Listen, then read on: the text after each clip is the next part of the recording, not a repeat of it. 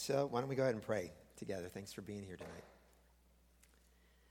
Our Father, we ask in the name of Jesus that your Spirit would lead, guide, and overrule in this time. We pray that you would help us to learn what it is that you are presenting to us in this book. We thank you for it. We thank you that you have not left us to guess on our own what it is you want from us, but that you clearly lay it out. So, Father, help us to understand it, to believe it, and to seek your grace to live it out. We pray in Jesus' name. Amen. So thanks again for being here with us. As we begin, I want us to take some time to just kind of remind ourselves of what we have learned from this letter in Philippians so far. So maybe you can tell me, who remembers what's the deal with the author? Who's the author and what's going on with him? Think basic. He's in jail. Yes? Paul. In jail, right? What's he in jail for? Preaching the gospel, right? It's very simple. We understand that. He's in Rome, likely in Rome. He is suffering and facing opposition because of the gospel ministry, but in spite of that, he is not diverted from his call to gospel work. He is joyful, in fact, that the gospel is advancing in spite of the difficulties. He is single-eyed. He has a laser focus on Jesus and what God wants to do through the ministry of the gospel. Tell me a little bit about the church. What do we know about the church in Philippi? It's a good one, okay? Yes, sir? Oh, okay, right. Good. Anybody have like a genuine answer? What's that? Paul loves them. Yep, he's very thankful for them. Right? First one planted in Europe. Thank you very much. That comes from one of the other teachers. I appreciate that. Right? First church in Europe planted by Paul in the midst of persecution. Paul and Silas, one of his gospel companions, sees conversions happening in that city. Remember, who was the first one to be converted? Anybody remember? Lydia, right? Right, and the church is established there. Paul loves the church, as we heard last week. He has them in his heart. And he has a great fatherly concern for their spiritual well-being and progress. But they are having some difficulties. The church is dealing with some sort of opposition from enemies of the gospel. We see that in chapter 1, verse 29. They are also experiencing some false teaching that has come into the church, chapter 3, verses 2 and following. Not only of that, there's also some strife, there's some disunity within their fellowship. That's why there is this call to unity in chapter 2, and then later we read about Euodia and Syntyche in chapter 4. Paul was concerned about how they are responding to all these trials. So he writes this letter to give them an exalted view of Jesus and what he's done in the gospel, so that it would empower them to live lives worthy of the gospel and to joyfully stand firm in their trials, to be humble, to be united, and service-minded toward one another. All this is meant to be a reflection of God's grace to them in the gospel, what they have come to believe, and how that is producing fruit in their lives. Now, one author I read, Kent Hughes, gives a helpful and very succinct outline of the context just before our passage. We're going to be looking at chapter 2, by the way, verses 19 and following. So his short, succinct outline. Chapter 1, verses 27 and following, Paul speaks of living lives worthy of the gospel among non-Christians. Okay, that's those who are opposing them. Chapter 2, verses 1 to 4, he exhorts them to live lives worthy of the gospel among fellow believers, right? He calls them to have the same mind, considering each other's interests above their own. Then in verses 5 to 11, he gives them the ultimate example of a life worthy of the gospel, that is Jesus himself. And then flowing from that, from Jesus' example, he exhorts them to continue walking worthy of the gospel, as we saw last week in verses 12 to 18. So we have living a life worthy of the gospel among unbelievers, among Christians, as a reflection of Christ, and then to continue in that.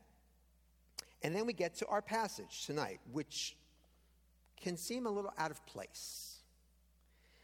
He goes from this lofty talk about living worthy lives reflecting Jesus to then talking about logistics and ministry plans and details. So what is this all about? In order to discover the main emphasis of this passage, I'd like to have some more audience participation. We're going to read the passage first, and then I'm going to ask some questions that I hope will help us to get to what's going on, what Paul is getting at here. So turn to Philippians 2, beginning in verse 19. Here we read, Philippians 2:19. I hope in the Lord Jesus to send Timothy to you soon, that I too may be cheered by news of you.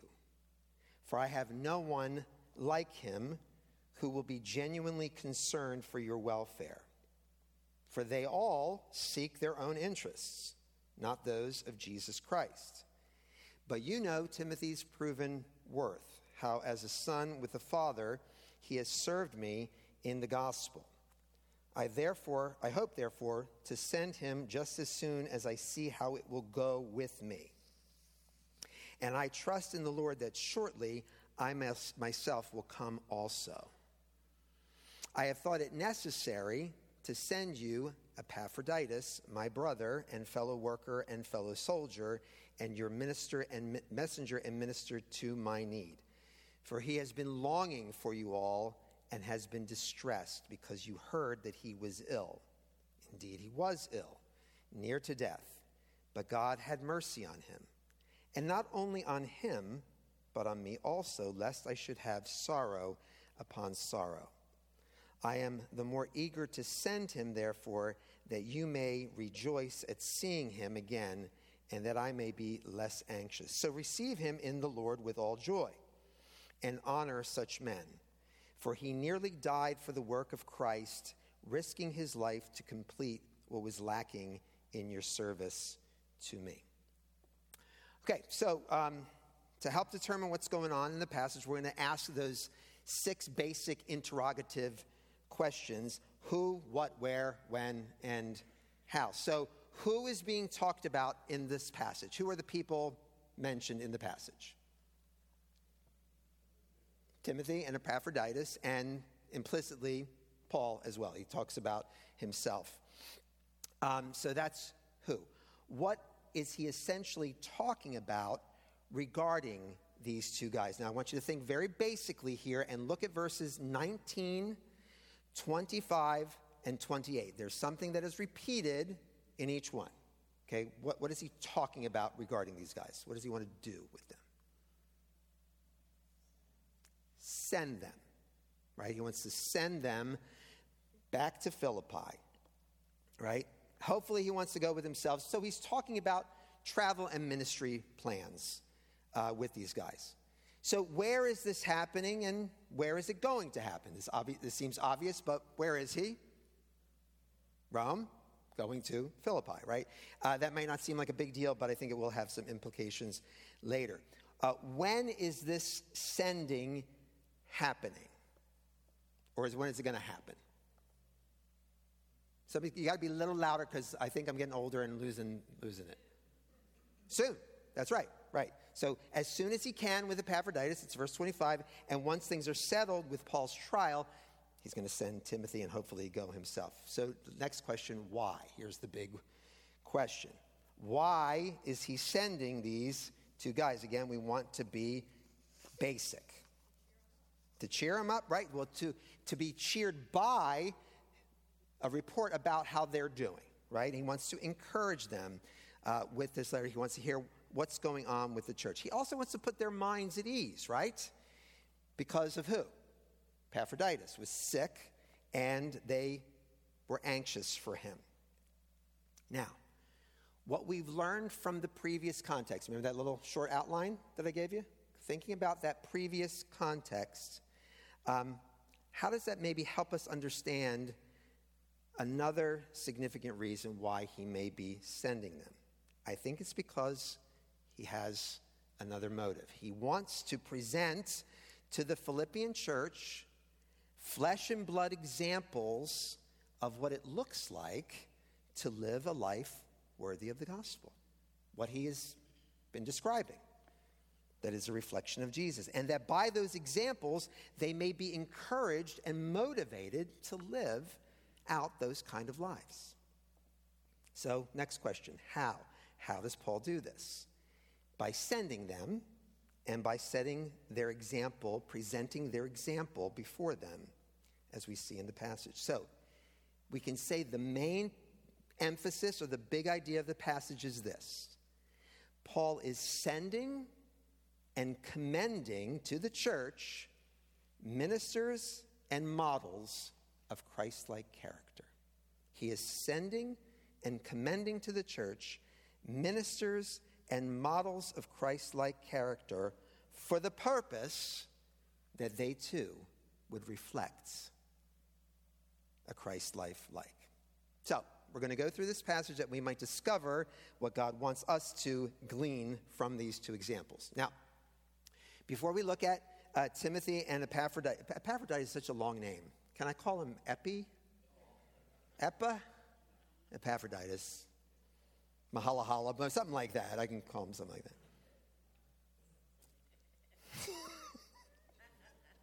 that. As we said earlier, we learned something from Paul that is more implicit than explicit. But he says some significant things about himself. In verse 19, he says, I hope in the Lord to send Timothy. And then in verse 24, he says, I trust in the Lord that shortly I myself will come also. So clearly, we see Paul's intention to send Timothy, as well as his own hope to be with them in person as well. But he clarifies that desire with those two statements. I hope in the Lord, I trust in the Lord. What we learn here is Paul's readiness to submit to God's will and to acknowledge God's overruling authority in his life, no matter what happens to him. He entrusts himself to God's sovereign plans, whether he lives, which is his hope, right? He says, I have this expectation. But then he goes to say, but I trust in the Lord that I'll be able to come, right? So he commends himself to God's sovereignty, whether he lives or whether he dies, which is clearly a potential. There are times when we may want things to go a certain way, and they just don't, right? They don't necessarily turn out the way we hoped. And then maybe we can begin to question and doubt what God is doing and begin to wonder. And maybe even ask, is God really good? We may not say, but maybe we wonder, God, you must have it wrong here. I remember an old roommate of mine, actually we were in Bible college together and we became roommates after Bible college. He wanted to be a missionary to Japan. And an opportunity came up for him as a way to get to Japan. There was this English as a second language ministry that he heard about. Up to that point, he was really discouraged about his hope for future ministry. But when he heard about this opportunity, he said, this must be what God wants me to do. Otherwise, why would he let this happen? Why would he let this opportunity come my way? And he was really hopeful that this was his chance to get overseas. Not long after that, he found out that the ministry was really only geared for people in their 20s, and he just turned 31. He was very disappointed because he figured it had to be the will of God when it wasn't that at all. what might have happened, friends? I think God could be doing all kinds of things in a situation like that. There may be all kinds of reasons for it not working out. But at the very least, we know that it was an opportunity for him to learn how to trust God when things didn't go the way that he planned. And a lesson to keep a light hold on our agenda and to entrust my time into God's hands.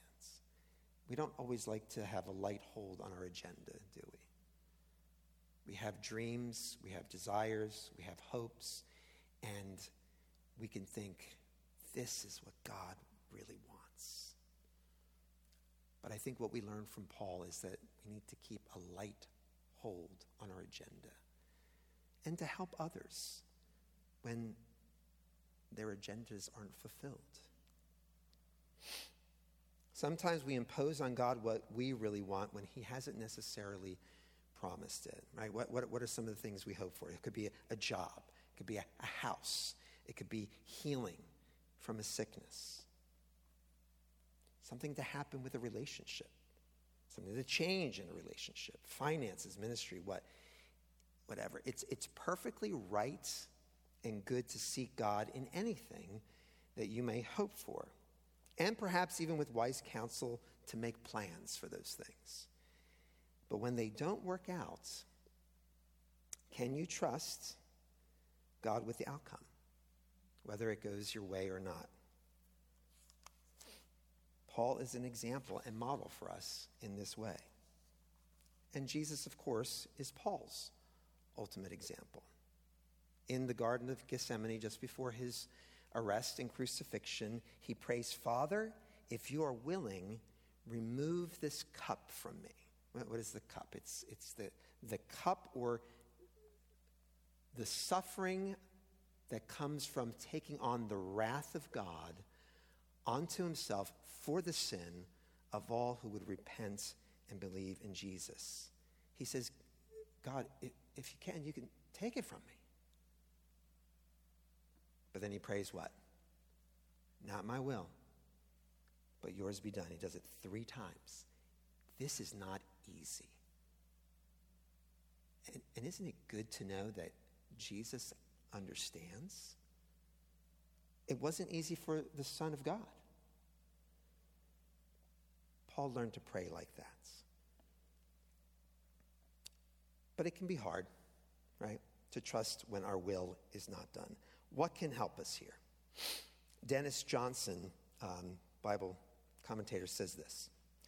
Paul is freed from the preoccupation with himself. Is he perfectly freed? I don't think so. But he's pretty free from preoccupation with himself. To live boldly with a priority on God's glory.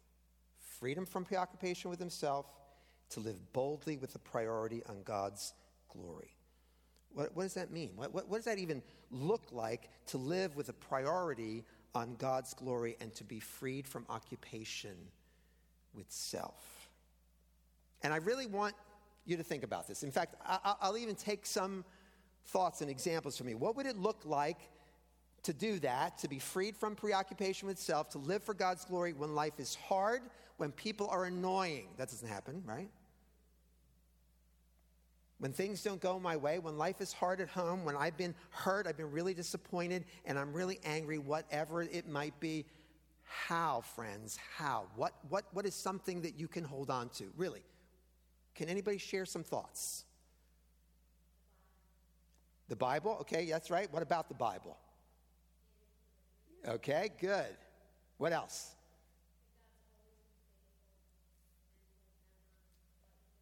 To trust that God is good and faithful. How do we get to that place?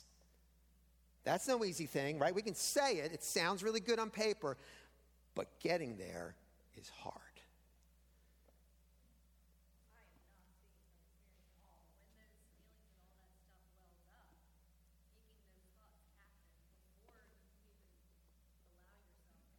Right, so taking those thoughts captive, right? Because they come. Sometimes they come without warning, right? And what do you do with those thoughts? Cappy, our biblical counselor, she's got a really great little phrase for this. Sometimes we have to exchange the meditation of our heart or the thoughts of our minds with new meditation. That I literally say, I am feeling very angry because of this right now. And the devil wants to really upset, especially with my kids. Right. Yeah, I think that's really great too, to just tell God, right? But I do have to acknowledge what Crystal has said, is to go to the Bible, because it's there that we are seeing about, hearing about, learning about, experiencing, tasting, and seeing Jesus as faithful and worthy to be trusted.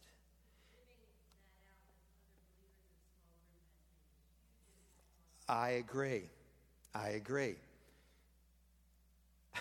I'm going to say it later. We don't have a perfect church, but we got a pretty great church, friends. We have great people in this church. We have these small groups. We have these growth groups, community fellowships, whatever it might be. People who will live this out with you and help you to see Jesus better. I really believe it's about looking to Jesus in his word, his example, and his power. It's experiencing him as faithful, as good, as reliable through the word of God. You know that I use these examples from Narnia, but I'm doing it anyway. There's the 4 kids that are in Narnia, and Aslan the lion has revealed himself only to one of them, Lucy, the youngest one, because she knows him best. And the other ones can't see him. And he's like, you follow me whether they come or not. And the older sister is giving Lucy a hard time. And Lucy, it says, she's got all kinds of bad thoughts in her mind about Susan, her sister, until she looked at the lion and kept her eyes on him. Then she forgot those thoughts. That is what we need. We need to fix our eyes on Jesus through the word, in prayer, in the power of the Spirit, and God has given us one another to grow in that way. He helps us. He has the power to help us live for his glory and let go of our own self-interest. Paul learned to submit his will to the will of God. We also learn from Paul that he exemplifies what he exhorted the church to do, and that is considering others' interests above his own. Right? He's ready to send Epaphroditus back to the church. He's in jail. Right? He could probably use as much company and help as he can get. I mean, that's why the Philippians sent Epaphroditus anyway. You look at verse 25. That's what they did. They sent him to be a minister to his needs. But instead of keeping both Timothy and Epaphroditus with him, he sends Epaphroditus back in order to care for the church. What does this say to us? Paul is consciously and deliberately other-centered. And I see so many examples of this in our church. When people are sick, other people are asking about them. They're praying for them. They're visiting them. They're sending them meals. When people might not be showing up at church for 2, 3, or 4 weeks, people reach out to them. They're calling them and visiting them to see if everything's okay.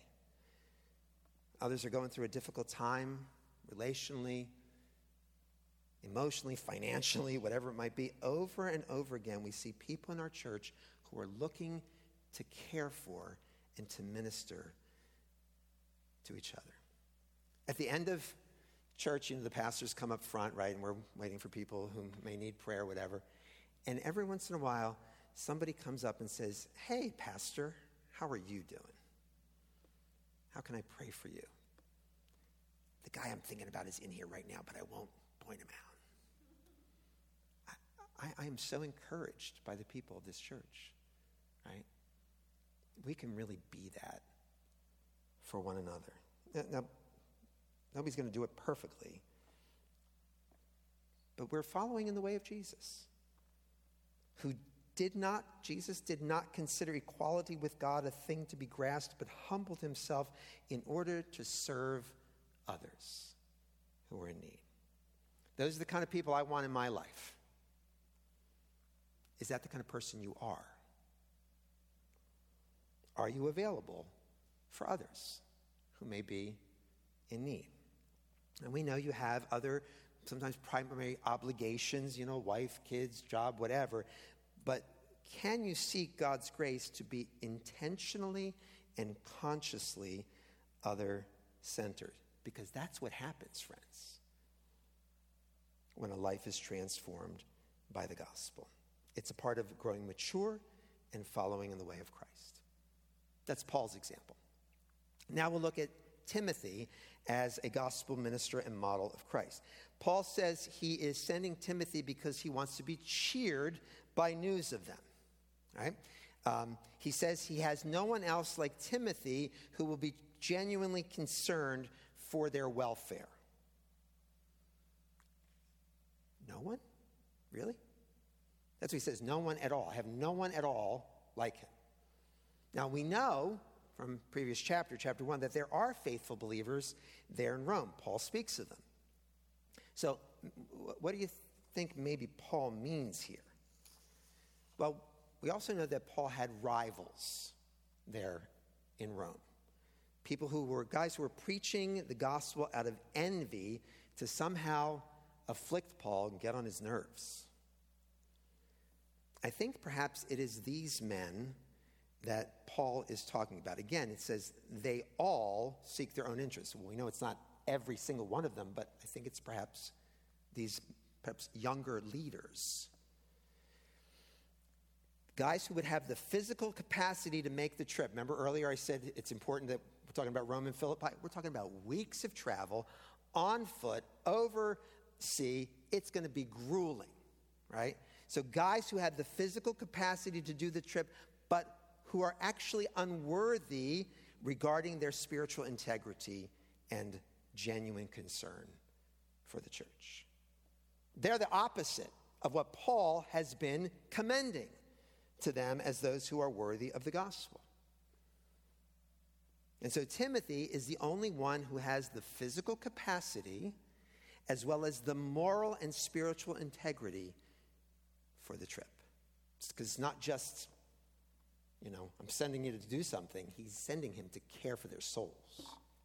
Timothy loved the gospel. He loved Paul. He loves the church that Paul is writing to. He is willing to selflessly serve for the sake of others. So you got Timothy and those who are just looking out for their own interests. Who do you want to be like? When you come to church, how do you walk in? Is it just to get and to receive? Is it to be fed and encouraged and cared for, to get really good theological teaching and more insights? That's all good. Yes, you should do that. But where does it go from there? Does your coming and receiving have its intended effect that we see in the book? Serving those right in front of you. That's the intended effect. Doing it with humility, with other-centeredness, living a life worthy of the gospel. Those are the kind of people we want to be served by, and Lord willing, that we want to become like. Pastor Eric will say this oftentimes. Our faith in Christ is personal, but it's not private. Life in Christ of necessity will involve receiving from others and giving for others. Let's pray that we become those sorts of people and encourage one another in that. So Timothy stands out as someone Paul could rely on. And so he reminds the believers of what he calls, in verse 22, Timothy's proven worth. He's been with Paul He was with Paul when the Philippian church was founded. He accompanied Paul and worked with the church in Thessalonica. He was sent by Paul to Corinth. He served Paul and the cause of Christ very well. But the way he did it was significant. Paul says he did it as a son with a father. I was a lousy son. I really was. Now, my mother wouldn't necessarily agree with that because she thinks I'm wonderful. But there were moments where she knew I was a bit of a bum growing up. But I wasn't concerned about my family's reputation. I wasn't concerned for my family's cares or causes. I mean, I had to do some things at the house because, I'd get disciplined and kicked out. But I acted like an entitled, self-serving punk. You think I'm exaggerating? I am not. And I say that to my shame. In contrast, I have 3 wonderful sons. They look out for me and my wife. They really do.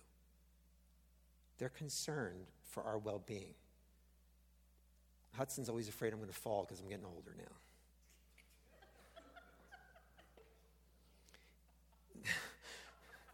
It's true. They chip in to help us with the work in the house. They're not always glad to do it, but they're usually glad to do it. They actually enjoy being with us. And I think they still do. And when God got a hold of their hearts, they wanted to share in spiritual things with us. They wanted to be with God's people, and they wanted to serve his interests with us and with this church family. And I've got to tell you, I'm not patting myself or my wife on the back. We recognize this was the grace and mercy of God. And not everybody has that. But they weren't kids who did things grudgingly, where we had to kind of coerce them to do it. They actually did things with a right attitude. Again, it wasn't always a right attitude. But generally speaking, they were. Because we were a family that belonged together, and we were part of each other. We had that father-son, mother-son relationship. That was Timothy's proven worth with Paul as a son with a father. That's the kind of heart inclination God wants for every one of us. It was the kind of heart that Jesus, the Son of God, had for God the Father, right? John 15. If you keep my commandments, he says to the disciples, if you keep my commandments, you will abide in my love, just as I have kept my Father's commandments and abide in his love. These things I've spoken to you, that my joy may be in you and your joy may be full. This is my commandments. Okay, here's what he's calling them to obey. That you love one another as I have loved you. Jesus desires his joy to be in every believer. And that joy would be full. And the fullness comes as we live in the love of God, which is associated with obeying the commandments of God. This is not some sort of divine contract, right? If I do everything God says, if I'm really careful to keep the commands of God, then he's going to give me what I want. That's not what this is about. It's about love and obedience. Obedience and love, they work together. It's not I do one to get the other or avoid one to not get the other. It's about genuine love, having a sacrificial concern for someone else. And what is God's concern? What is his interest? That we love him and we're concerned for his glory. And that we love others and are concerned for their interests and their ultimate good. That's what the Son of God is like. Do you have any little trouble with this sometimes? Because I do. Paul has given them this ultimate example of a worthy life of what the gospel looks like. It's Jesus, right? I mean, this is a high standard, and it can seem impossibly high. And we might look to the Word of God. We might really try to believe. We try to trust in the Spirit to help us grow like Jesus. But you know what? God is so good. He gives us flesh and blood examples and models of Christ-like character. In other words, Jesus is the example, but Jesus isn't here with us in the flesh. But in his kindness, he gives us these living models, these living examples of Christ-like service and character to encourage us and move us toward that worthy goal. It's like Paul is saying, look, what I've just laid out for you about living a life worthy and following the way of Jesus, this is not some just abstract idea. Here is my spiritual son, Timothy. He's the real deal. He is the living reality of what right theology should result in the life of a Christian. He's the evidence that every one of us, in the power of God, can take these steps and make progress toward a life that reflects the life of Jesus. But we don't want to approach this grudgingly, right? Or even with lip service, right? You know what I mean by that, right? We say the right things, but your heart is far from him. No, Timothy had a heart of a son for a father. He's a living example of the Son of God's heart for God the Father. And friends, the Son is powerful to help you do that. Now listen, is this just for gospel ministers? I mean, because, Timothy was Paul's protege, his apprentice, looking toward gospel ministry. Is it just for gospel ministers? Of course not. Is this going to be a work in progress? Are you going to have this all figured out by next week when we meet again? No. Timothy, in his selfless service to Paul in the gospel, is a living model and a minister of what a life worthy of the gospel looks like. That's Timothy. Now we're going to look at Epaphroditus. How am I doing on time here? Okay, we're good. Epaphroditus, beginning in verse 25. He is a second example of a Christ life like that Paul wants to commend to the church.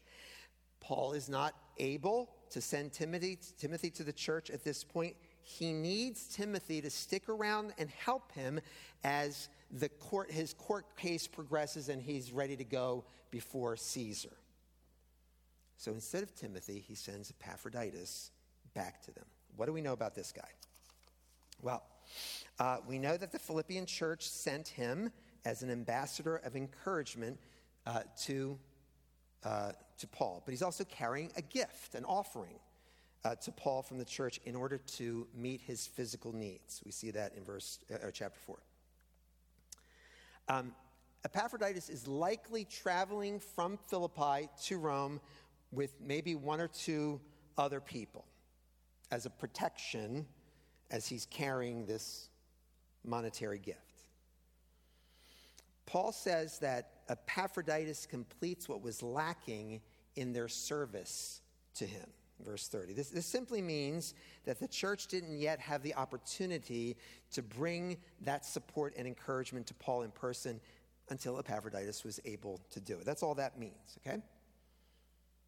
But then Epaphroditus gets sick, either on the way to Rome or once he arrives, or after he arrives.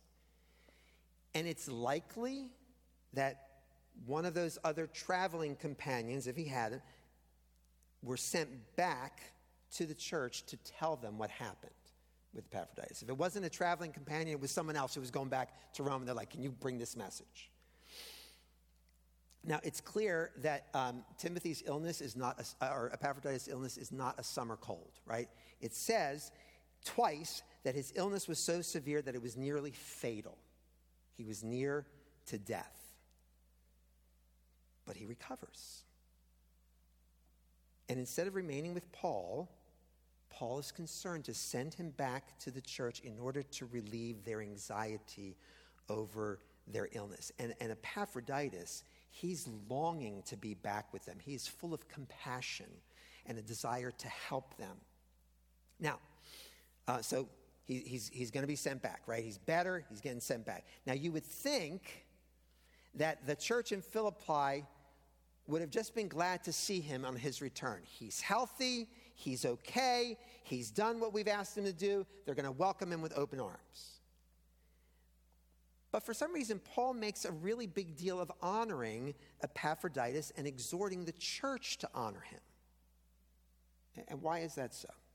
Well, a number of authors I read believe that Paul may be concerned that the church will be disappointed that Epaphroditus comes back instead of Timothy. Remember, Paul wanted to send Timothy, and with the troubles that were going on in the church, they probably needed someone with that leadership to come back. And Timothy was the leader. Again, he was Paul's protege. Epaphroditus is probably just a layman sent out with an ordinary task. So perhaps they're looking for Timothy to come in and help them with the circumstances, but it's just Epaphroditus. And they might be disappointed that he came back without Timothy.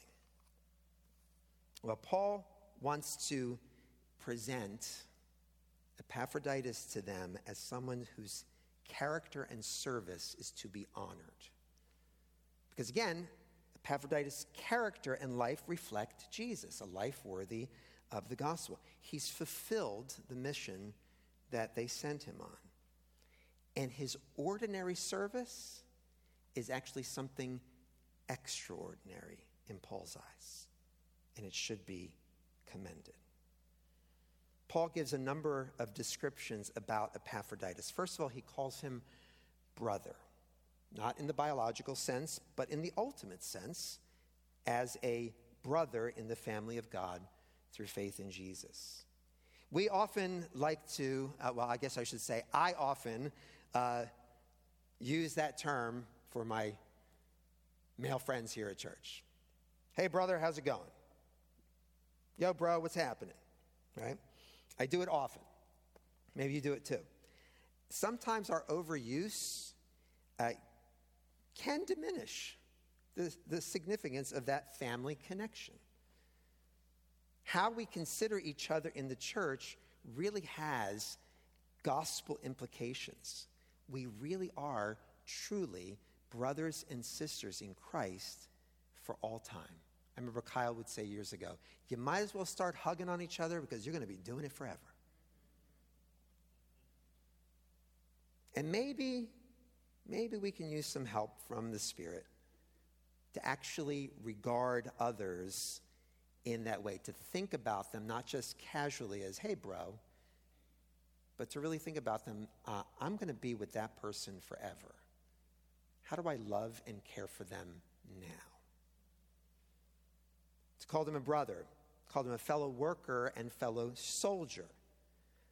Epaphroditus doesn't seem to have any official office in the church, but he does participate in the work of the gospel. He's a fellow worker. You don't have to have a particular title or even a very visible role in the life of the church in order for God to honor what you do as a worker for the gospel. Any service, no matter how small or seemingly insignificant, is precious to the Son of God. As we think of Epaphroditus, we might think, okay, so he took a trip, carried some cash, he prayed for Paul, they had a meal together, and then he came back. What's the big deal? Well, he just happened to be carrying a letter written by Paul, inspired by the Holy Spirit, that would exalt Jesus, that would impact and equip the church for centuries past and until Christ comes again. His contribution will be remembered for eternity. What's the big deal? He just took a trip. It was a big deal. What might seem like an ordinary task has eternal consequences. There is no little service done for God when done with the heart and character of the Son of God. So friends, if you're here and you're really not serving the people of God in the church, you might think, what can I do? I don't have a whole lot of gifting. I don't even have maybe much time for it. Every little thing that you do in the name of Jesus, for the glory of God, in service to God's people, will have significant and even eternal consequences. Don't rob yourself of that gift from God. Paul calls him a fellow soldier. Of course, in Ephesians chapter 6, Paul says that we are involved in a spiritual battle, right? Whereby we wrestle not against flesh and blood, but against the rulers, authorities, and cosmic powers over this present darkness.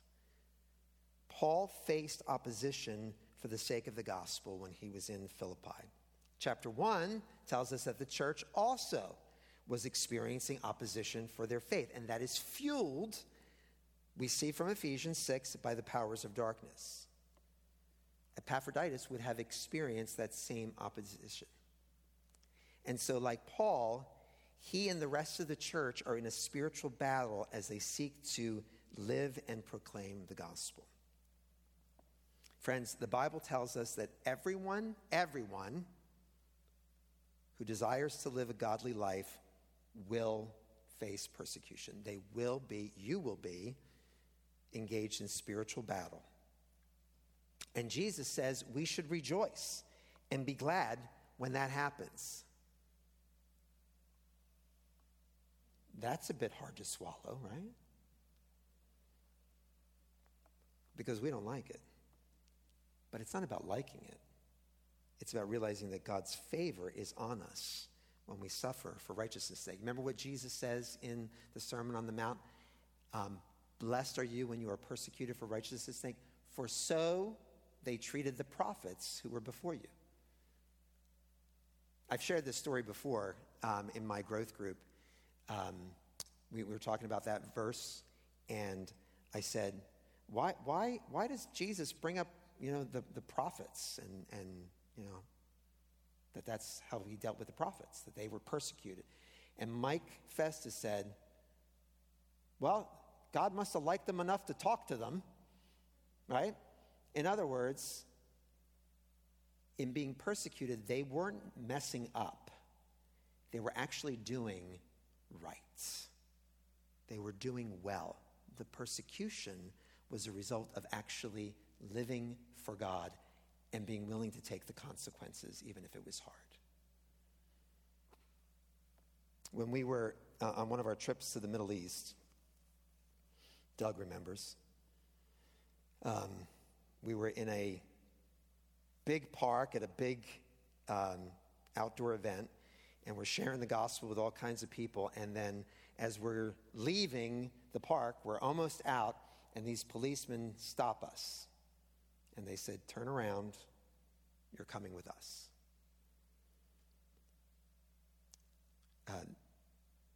That wasn't a lot of fun. And it was a little scary at times. 4 hours being questioned. And when we left, the missionary said, well, you must have been doing something right. Because we wouldn't have been there if we weren't actually proclaiming the gospel. Sometimes persecution comes. We don't have to go looking for it. We just have to follow the example of Timothy and Epaphroditus, whose lives were worthy of the gospel. Paul goes on to call Epaphroditus the Philippians messenger and minister to his need. The word messenger in the Greek is the word for apostle, actually, or one who is sent. Now, this is not the office that the original 12 apostles had. Jesus conferred on them special authority in proclaiming the gospel and establishing the church. But Epaphroditus is also a sent one, commissioned by the church to minister to the needs of the apostle Paul. When we send missionaries, they are sent ones, like Epaphroditus was. And the world needs ones that are sent like that. Last thing I want to mention about Epaphroditus is his willingness to sacrifice for the sake of the gospel. He got deathly ill, bringing gospel care to Paul. It says he was at the point of death, which is reminiscent, actually, of the words Paul used earlier for Jesus that said he was obedient to the point of death. Epaphroditus reflects the sacrificial nature of Jesus. He doesn't die. He's not able to die for the sins of those who would believe in him. Only Jesus' death can do that. But he does put himself in a risky situation. And he sacrifices his comforts for the cause of Christ. Paul suffered because he was actually preaching the gospel. Epaphroditus just got sick because he was taking a trip, bringing a gift to one of God's ministers. So is that really suffering for the gospel? You might remember the story of Borden of Yale, William Borden. He was a missionary. He was on his way to a Muslim area of China. He wanted to learn Arabic so that he could work with people through an understanding of the Quran. So he goes to Egypt to learn Arabic. While he's there, he gets sick with spinal meningitis and he dies. That was a waste. It was no waste. He suffered in the service of the gospel. Even though he wasn't really preaching the gospel at that point, he suffered as he endured living in the path of Jesus. And so it's never meaningless or worthless to put ourselves, listen, it's never meaningless or worthless to put yourself at risk in the service of the gospel. Never.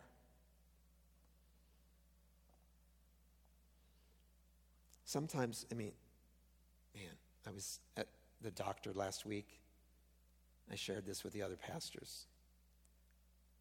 And something spiritual came up. And I had a perfect opportunity to talk to him about Jesus. And I chickened out. You know why? Because I was afraid of what he would think of me. What are you, a jerk? You don't believe that? You don't believe that stuff, do you? It's not that big of a risk. But it feels kind of risky sometimes, right? So what does this mean? How does this shape how we interact with unbelievers? When we have to stand for what is right and true in a culture of virtually complete tolerance. What does it mean for bringing the gospel to hard places? I'm so thankful for our missions program. That's really what we seek to do, is to work with partners who are in hard places among hard-to-reach people. Sometimes you think there's not a whole lot of return. We don't necessarily see a whole lot of fruit. But it's the way of Jesus, who suffered for the gospel. And he wants that gospel to go to those hard places. Because, what does he say? It will go to every tribe, tongue, people, and nation. And the ones that are hard to reach, or that are less reached, are hard to reach. That's why we still need to send them. So what does it mean for bringing the gospel to hard places, or even serving other believers like our friends in Belarus, like the church in Ukraine? What does it mean to serve other believers who are in difficult circumstances? What's going to empower us to live lives worthy and even to take risks for the gospel? Friends, we've already said it. It's looking to Jesus. It's the truth of who Jesus is. It's the truth of what he's done to come and serve us. And he is not only our model, he is the power that we need to live lives of unity and service for the sake of the gospel. So what do we want to take from these models of Christ-like character? Look for people like that. Who are the people in your life, in this church, that can be that for you? Do you have people like that in your life? There is a wealth of opportunity in this church. I've said it before, we're not perfect. And those who really do want to reflect the gospel and who want to be models and examples of a life worthy of the gospel, they know they're not perfect. And we shouldn't expect them to be. People are going to disappoint you. But we are surrounded with people who love Jesus and who want to live for Jesus and who want to model the character and lifestyle of Jesus in this church. There's plenty in this room right now. And you'll never get to know them if you don't spend time with them.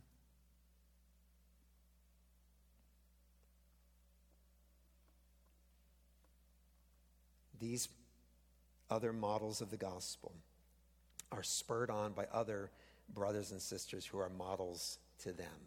So who is that for you? Who can be, maybe who has been a model for the gospel to you? I would encourage you to thank them and keep looking out for those who will spur you on in living a life worthy of the gospel. And then, who can you be that for? Who can you be that model to? Someone, I think it was Alistair Begg, said, the best friend you can have is the one who looks most like Jesus. Look for those kind of people. And then, friends, the best friend you can be is the one who also models Jesus. Amen? Our Father, help us to learn from these two brothers in the faith and Paul. Help us to look for others who really model that for us in this church. And then, Lord Jesus, help us to learn from them. Help us to humble ourselves that we would learn from them. And then help us to be those kind of people for others as well. Give us your grace as we consider how you have sent, through Paul, sent and commended these men to live lives worthy of the gospel, to be an example. Help us to learn from them. Help us to live like them. We pray in Jesus' name.